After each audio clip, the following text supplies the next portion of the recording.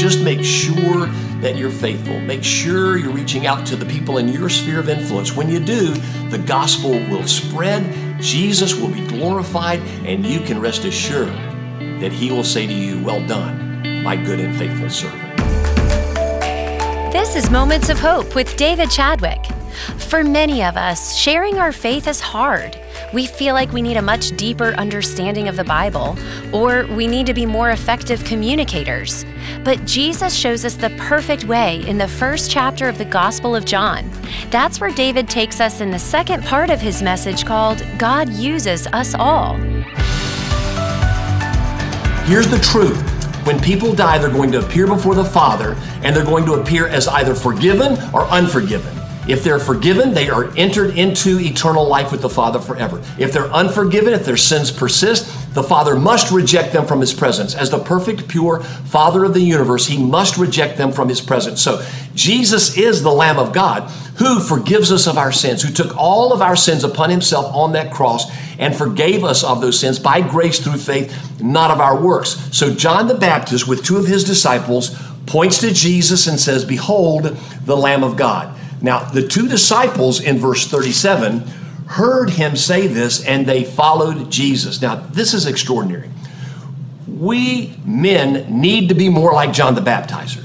Not that we should go into the wilderness and eat only locusts and wild honey and have strange attire. We just need to be godly men. We need to be sold out men of God. But we also need to be humble men. Remember in last week's message, John said about Jesus, "I'm not worthy to tie and untie his sandals. I'm not even worthy to be the most menial servant with Jesus. He is the greatest of all. He existed before I ever existed. Even in eternity, he points to Jesus being the second person of the Godhead." And so here, John is also shown to be humble. He has followers of his own. He has two great disciples who are very close to him, yet he points to Jesus and said, "This is the Lamb of God." And they started to follow Jesus. You know, John the Baptizer wasn't interested in the number of followers he had on social media. He wasn't interested in the number of people who came to hear him preach. That was not his idol. His idol was to point people to Jesus. That's all. And even if it meant risking two of his best followers. And they left John the Baptizer and began to follow Jesus. In verse 38, Jesus turned and saw them following and said to them, "What are you seeking?" And they said to him, "Rabbi," which means teacher. So Jesus must have had some kind of rabbinical training. In that day, people would oftentimes hear someone teaching and would choose to follow him because of the way they loved his teaching. So they had heard Jesus teach probably. That's why they called him Rabbi. "Where are you staying?" they asked. He said to them, "Come and you will see." So they came and saw where Jesus was staying, and they stayed with him that day, for it was about the 10th hour. So they went and they sat with Jesus, probably ate with Jesus until 4 o'clock in the afternoon. Jesus just simply invited them to come, sit with him, listen to him, talk with him. No pressure. You guys just come and see. So as we have John the Baptist being one who says, "Behold, the Lamb of God," that's one way you can point people to Jesus. Another way is just to say to people, "Come and see." Just come and see who he is. Come to a worship service. Come listen to some of the things that some of our teachers at Moments of Hope Church have taught. Come read some of David's blogs every week. We have something that's available now online where you can have access to all the things I'm writing and teaching. Maybe send that to people. Just come and see. Explore for yourself. Take your time. And that's what happened with these two disciples. We know one of them, we'll see in a second, his name was Andrew. The other was probably John, the disciple whom Jesus loved. For throughout the Gospel of John, John seldom ever mentions his name. He just refers to himself as the disciple whom Jesus loved. And here we have John not mentioning his name either, but he most assuredly was one of the first couple of disciples to come and follow Jesus. Verse 40, one of these two who heard John speak and followed Jesus was Andrew, Simon Peter's brother. Verse 41, he first found his own brother Simon and said to him, "We have found the Messiah," which means Christ. And he brought him to Jesus. Jesus looked at him and said, "You are Simon, the son of John. You shall be called Cephas," which means Peter, which means the rock. Now, this is so interesting because right after Andrew starts to follow Jesus and sits and listens to him until 4 o'clock in the afternoon, the first person he wants to meet Jesus is his brother, Simon Peter.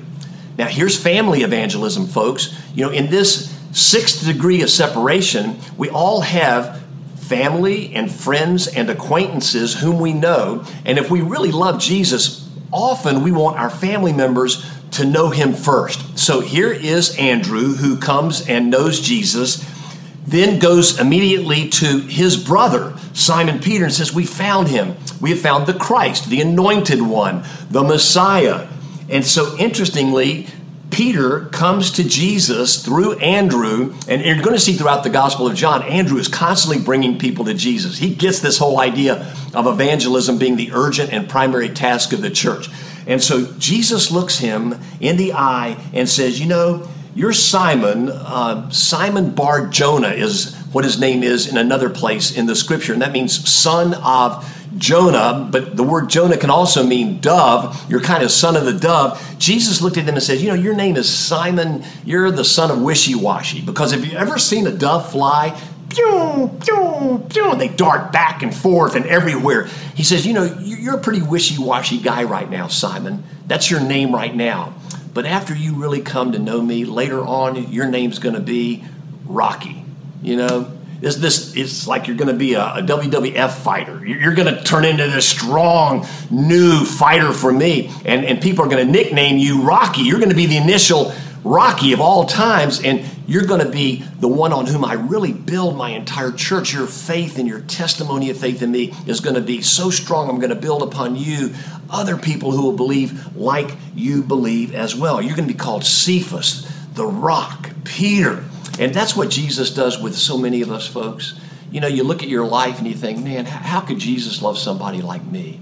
And the truth is, he loves only people who know their screw-ups, only people who know they're wishy-washy, only people who know they're son of the dove, who go back and forth and aren't ever totally convinced to follow Jesus as they need to be. But over time, folks, if you just continue to devote yourself to him and you choose to follow him, over time, he'll change your name from wishy-washy to warrior. He'll change your name from wimp to Rocky, because that's what he wants to do for all of us. We need more people like John the Baptist as men. We need more people like Peter, who took strong stands for Jesus and loved him even until their dying day. So let's keep moving on. After Simon Peter comes to faith in Jesus, then verse 43, the next day, after Simon Peter comes and visits with Jesus, Jesus decided to go to Galilee. And he found Philip and said to him, follow me. Now, Philip's an interesting character. Philip is the only one of the 12 disciples with a Greek name. And I'm sure that Jesus chose Philip because he had a heart for the Greeks to know the gospel, and Philip would have a natural way of reaching them because of his background, probably an understanding of their culture. So Jesus calls Philip and just says, follow me, and Philip follows Jesus. And it says in the text that Jesus was in Galilee when this happened, and you know, it seems like that Philip lived in the same area as Simon Peter and Andrew, so they probably knew each other. So as they're following Jesus, and he just simply says to Philip, follow me, Philip looks and says, oh, there's Simon Peter and there's Andrew. I know those guys. They're legit. And so he drops everything and starts following Jesus as well. So do you see the continuation here from John the Baptist to Andrew and John who start following Jesus, to Jesus then reaching out to Simon Peter, and now Simon Peter and Andrew are following Jesus, and Jesus says now to Philip, follow me, and Philip starts following him. Now verse 44, now Philip was from Bethsaida, the city of Andrew and Peter. Philip found Nathanael and said to him, we have found him of whom Moses in the law and also the prophets wrote, Jesus of Nazareth, the son of Joseph. So you see now Philip reaches out to his friend Nathanael and says, we have found him. This Jesus is the Messiah. So that's friendship evangelism. You see family evangelism. Now you see friendship evangelism. And Nathanael is invited now to start following Jesus. But look at his response. Nathanael said to him, can anything good come out of Nazareth? Now, in case you don't know, Nazareth was a backwater town, kind of a Hicksville, USA kind of town. and not much ever good came out of Nazareth, people thought. And Nathanael said, certainly not the Messiah, the anointed one, the Christ, comes out of Nazareth. A lot of skepticism there. Philip said to him, come and see. So for those of you who have spiritual skeptics, again, just say, come and see. Come listen to some messages. Come and watch online. Come read this material. Just come and see, explore. And if you will, you'll begin to see the truths of who Jesus is start opening up to you. Well, verse 47, Jesus saw Nathanael coming toward him and said of him, behold, an Israelite indeed, in whom there is no deceit. So Philip invites Nathanael, another name for him, by the way, in the New Testament is Bartholomew. He comes to Jesus, and Jesus looks at him and says, there's an Israelite in whom there's no deceit. There's no guile whatsoever. I mean, Nathanael was the kind of guy you could have thrown a surprise birthday party for, and no matter how many hints he could have seen, he didn't see them. He had no guile, no deceit. He just was honest, trustworthy, open. He's the kind of guy you'd want to be your best friend. That's who Nathanael was. And Nathanael said to him, how do you know me? And Jesus answered him, before Philip called you, when you were under the fig tree, I saw you. So Jesus had a supernatural discernment of Nathanael, seeing him under a fig tree, which was commonplace in that day for students of the Scripture, and Nathanael probably was one. He was looking forward to the Messiah. He was probably reading from the Old Testament text to try to hear something from the Lord regarding the coming of Messiah, who it would be, the anointed one of God. And Jesus said, I saw you under the fig tree. I saw you studying the Scripture. And Nathanael answered him, Rabbi, you are the Son of God. Because there was only one way Jesus could have known that Nathanael was sitting under a fig tree contemplating the idea of who Messiah was, and that was because Jesus was given a supernatural word of knowledge, a word of wisdom from God about Nathanael, and it convinced Nathanael that he truly was the Son of God. And you're going to see throughout the whole Gospel of John two terms used about Jesus, Son of God and Son of Man. That's because he was perfectly divine, Son of God, perfectly human, Son of Man in every possible way. Well, here Nathanael realizes he is the Son of God, a divine figure. You are the King of Israel. Again, another term for Messiah. He's coming to recognize who Jesus is. Verse 50, Jesus answered him, because I said to you, I saw you under the fig tree, do you believe? You will see greater things than these. And he said to him, truly, truly, I say to you, you will see heaven opened and the angels of God ascending and descending on the Son of Man. So it could well be that when Nathanael was under that fig tree, he was studying the story of Jacob and how Jacob had a vision of God and how angels were coming down to him on a ladder from heaven and then going back into heaven. And that's when God changed his name from Jacob, which means trickster and shyster, to Israel, which means Prince of God. God's always in the business of changing names, folks. You don't have to stay who you are. You can always know the power of the redemptive love of God to forgive you of your sins and make you into a new person. He did with Jacob, who went from trickster to Prince of God. He did it with Peter, who went from wishy-washy to warrior of God to the rock of God. He can do the same with you. And Jesus, I think, saw Nathanael studying that part of Scripture. And he says, you know what? There's going to come a day, though, Nathanael, when it's not going to be angels descending and descending on a ladder from heaven. I'm going to be the one who's come down to you to forgive you of your sins. And I'm going to go back to heaven and wait for you to come home to be with me. You're going to see greater things than even this vision as you follow me. You're going to see miracles upon miracles. And this is another form of evangelism, folks, that can and should happen in the church today. Miracle evangelism, that we would see greater things than these. We would see God heal people. We would see God open barren wombs and give babies to those who desire that to happen. We're going to see God give supernatural wisdom and knowledge to people about certain aspects of their lives and help convince them that Jesus really is the Lord. Because in this culture that's becoming increasingly dark, where you're seeing groups of high-tech companies, for example, almost form oligarchies, a few controlling the many with what they want information to come. We're going to see more and more the church needing to transcend all of those human, man-made, institutional powers and operate in the fullness and abundance of the risen Jesus Christ. And when that happens, when we see greater things than these, the church will operate with such power. People will want to come to know Jesus because their lives are living in such darkness. So my point in doing these verses for you today again is, did you notice the 6th degree of influence? How one person shared with another person who shared with another person who shared with another person, and then the gospel starts to spread all throughout the world in a powerful, abundant way. Here's the bottom line.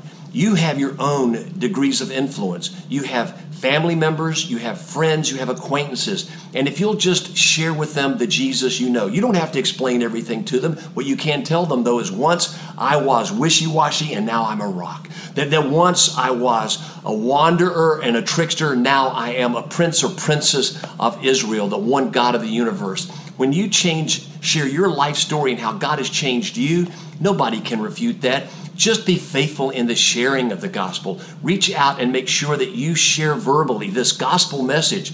Make sure you point people to the Lamb of God who takes away the sins of the world. Remember, you're in sales, God's in management. It's not your responsibility to bring anybody to Jesus. It is your responsibility, though, as the Church of Jesus Christ, to make evangelism the urgent and primary task of the church. So please do so. You can go to momentsofhopechurch.org and you can find ways there that you can share with people things that I've said, other people have taught, and allow them to know the living Lord Jesus Christ. Just make sure that you're faithful. Make sure you're reaching out to the people in your sphere of influence. When you do, the gospel will spread, Jesus will be glorified, and you can rest assured that he will say to you, "Well done, my good and faithful servant." To Jesus alone and always belongs all the glory. Amen. Father in heaven, use these words in your way.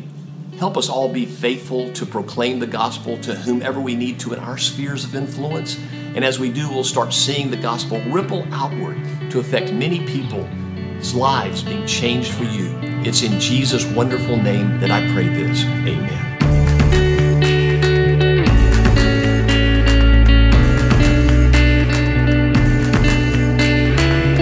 Coming up, David and I discuss ways each of us can build a strong, personal relationship with God. We'll be right back. I'm Mark McManus with Moments of Hope Church's Ministry Minute, focusing on ministries that have a positive impact on our community. With me in the studio today is Tony Marciano, Executive Director of the Charlotte Rescue Mission. Tony, tell us about the Charlotte Rescue Mission. Mark, at the Charlotte Rescue Mission, everything we do is about transformation. With a focus on individuals struggling with addiction, we uniquely work from the inside out to address the root cause. And we accomplish that by providing professional, Christian, residential recovery services free of charge. Now let me back up for just a moment and explain all that to you. When I say the word transformation, I get those marching orders from John 6, very interesting chapter of the Bible, where on day 1, Jesus feeds 5,000 people. That night, the disciples float across the lake. Jesus follows them by walking across the lake, and the next day, the crowd gets in boats and follows them. But on day 2, Jesus chooses not to feed them and begins to preach at them, and they all leave. I think in that one chapter, it's the heart of God for the poor, where God says on day 1, I love you so much, I accept you just as you are. But day 2, God is saying, I love you too much to leave you there. And that's the hard work of transformation that we focus on every day at Charlotte Rescue Mission. I mentioned we uniquely work from the inside out to address the root cause, and that root cause is shame. Guilt is when I make a mistake, but shame says I am a mistake. And if you knew me, you wouldn't like me. And if God knew me, God wouldn't like me. And then I wrapped it up by saying we address this by providing professional, free, Christian residential recovery services. I like to use the verses out of Ephesians chapter 3, verse 18, where the Apostle Paul says that you may have the power to comprehend with all the saints what is the breadth, length, height, and depth. And verse 19 says, and to know this love that surpasses knowledge, that you may be filled to all the measure of the fullness of God. Mark, I believe firmly that when someone realizes that God's love is 4-dimensional, not 3-dimensional, not conditional, but unconditional, when they have that aha moment that God loves them, all the shame in their soul goes away because they know they are fully accepted by God, not for what they've done, but simply because God loves them, and that's what we do every day at Charlotte Rescue Mission. Love to have you get involved. Please go to our webpage, charlotterescuemission.org, for ways that you can impact the people we serve. Thanks for listening to Moments of Hope. I'm Jen Houston, and with me is our pastor, David Chadwick.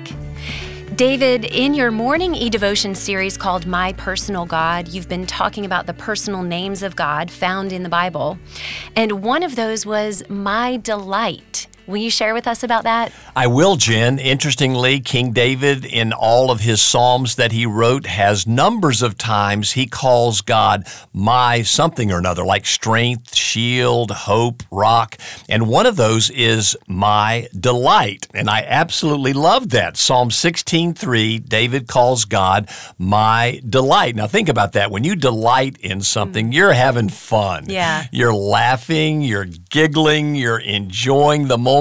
So that suggests to me that God should be our personal joy, happiness, fun, giggle, and delight. That God is a God who isn't sour and dour in heaven. He's not a legalistic, demanding God in heaven. Who he is a personal, loving daddy who loves to be a part of his children's lives. And every good daddy and mom out there as well loves to tickle their kids and see them giggle.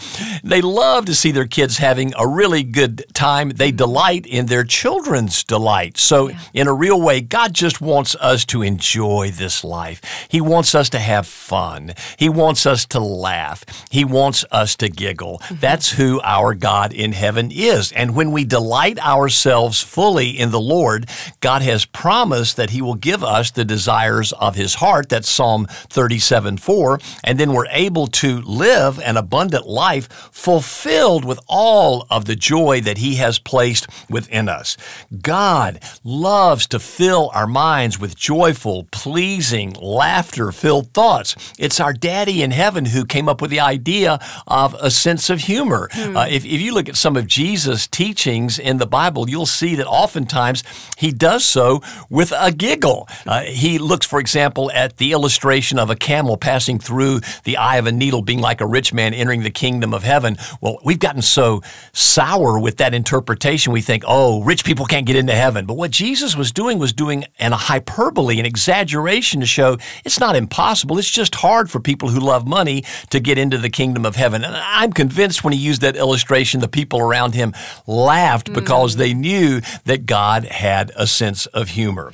And conversely, we don't have any right to be sour or dour. No, God wants us to live with a joyful heart and delight in him, laugh in him, have fun with him. So let me ask all of our listeners right now, do you know the Lord as your personal delight? Well, if not, pray to him today this prayer. Lord, I want to know you as my personal delight. Help me find joy from within as I delight myself in you.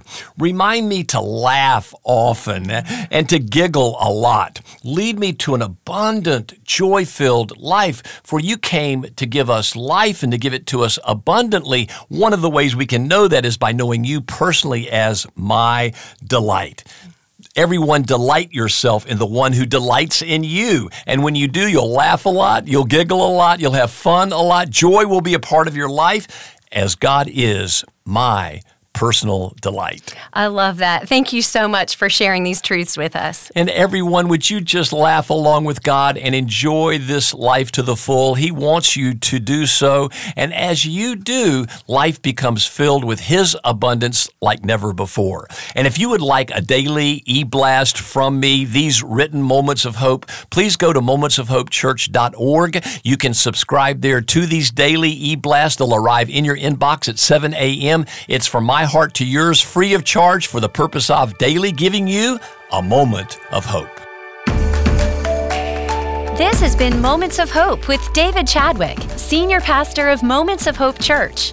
Today's message on the Gospel of John is from our online worship service, and you can be a part of our service each Sunday morning at both 9 and 11 o'clock by going to momentsofhopechurch.org. And while you're online, be sure to sign up for David's daily Moments of Hope, delivered every morning to your inbox. And also check out our Hopecasts. They're both free and available through our website. Again, that web address is momentsofhopechurch.org. For David and the entire Moments of Hope Church staff, this is Jen Houston asking that you continue to pray for the frontline healthcare workers in our community.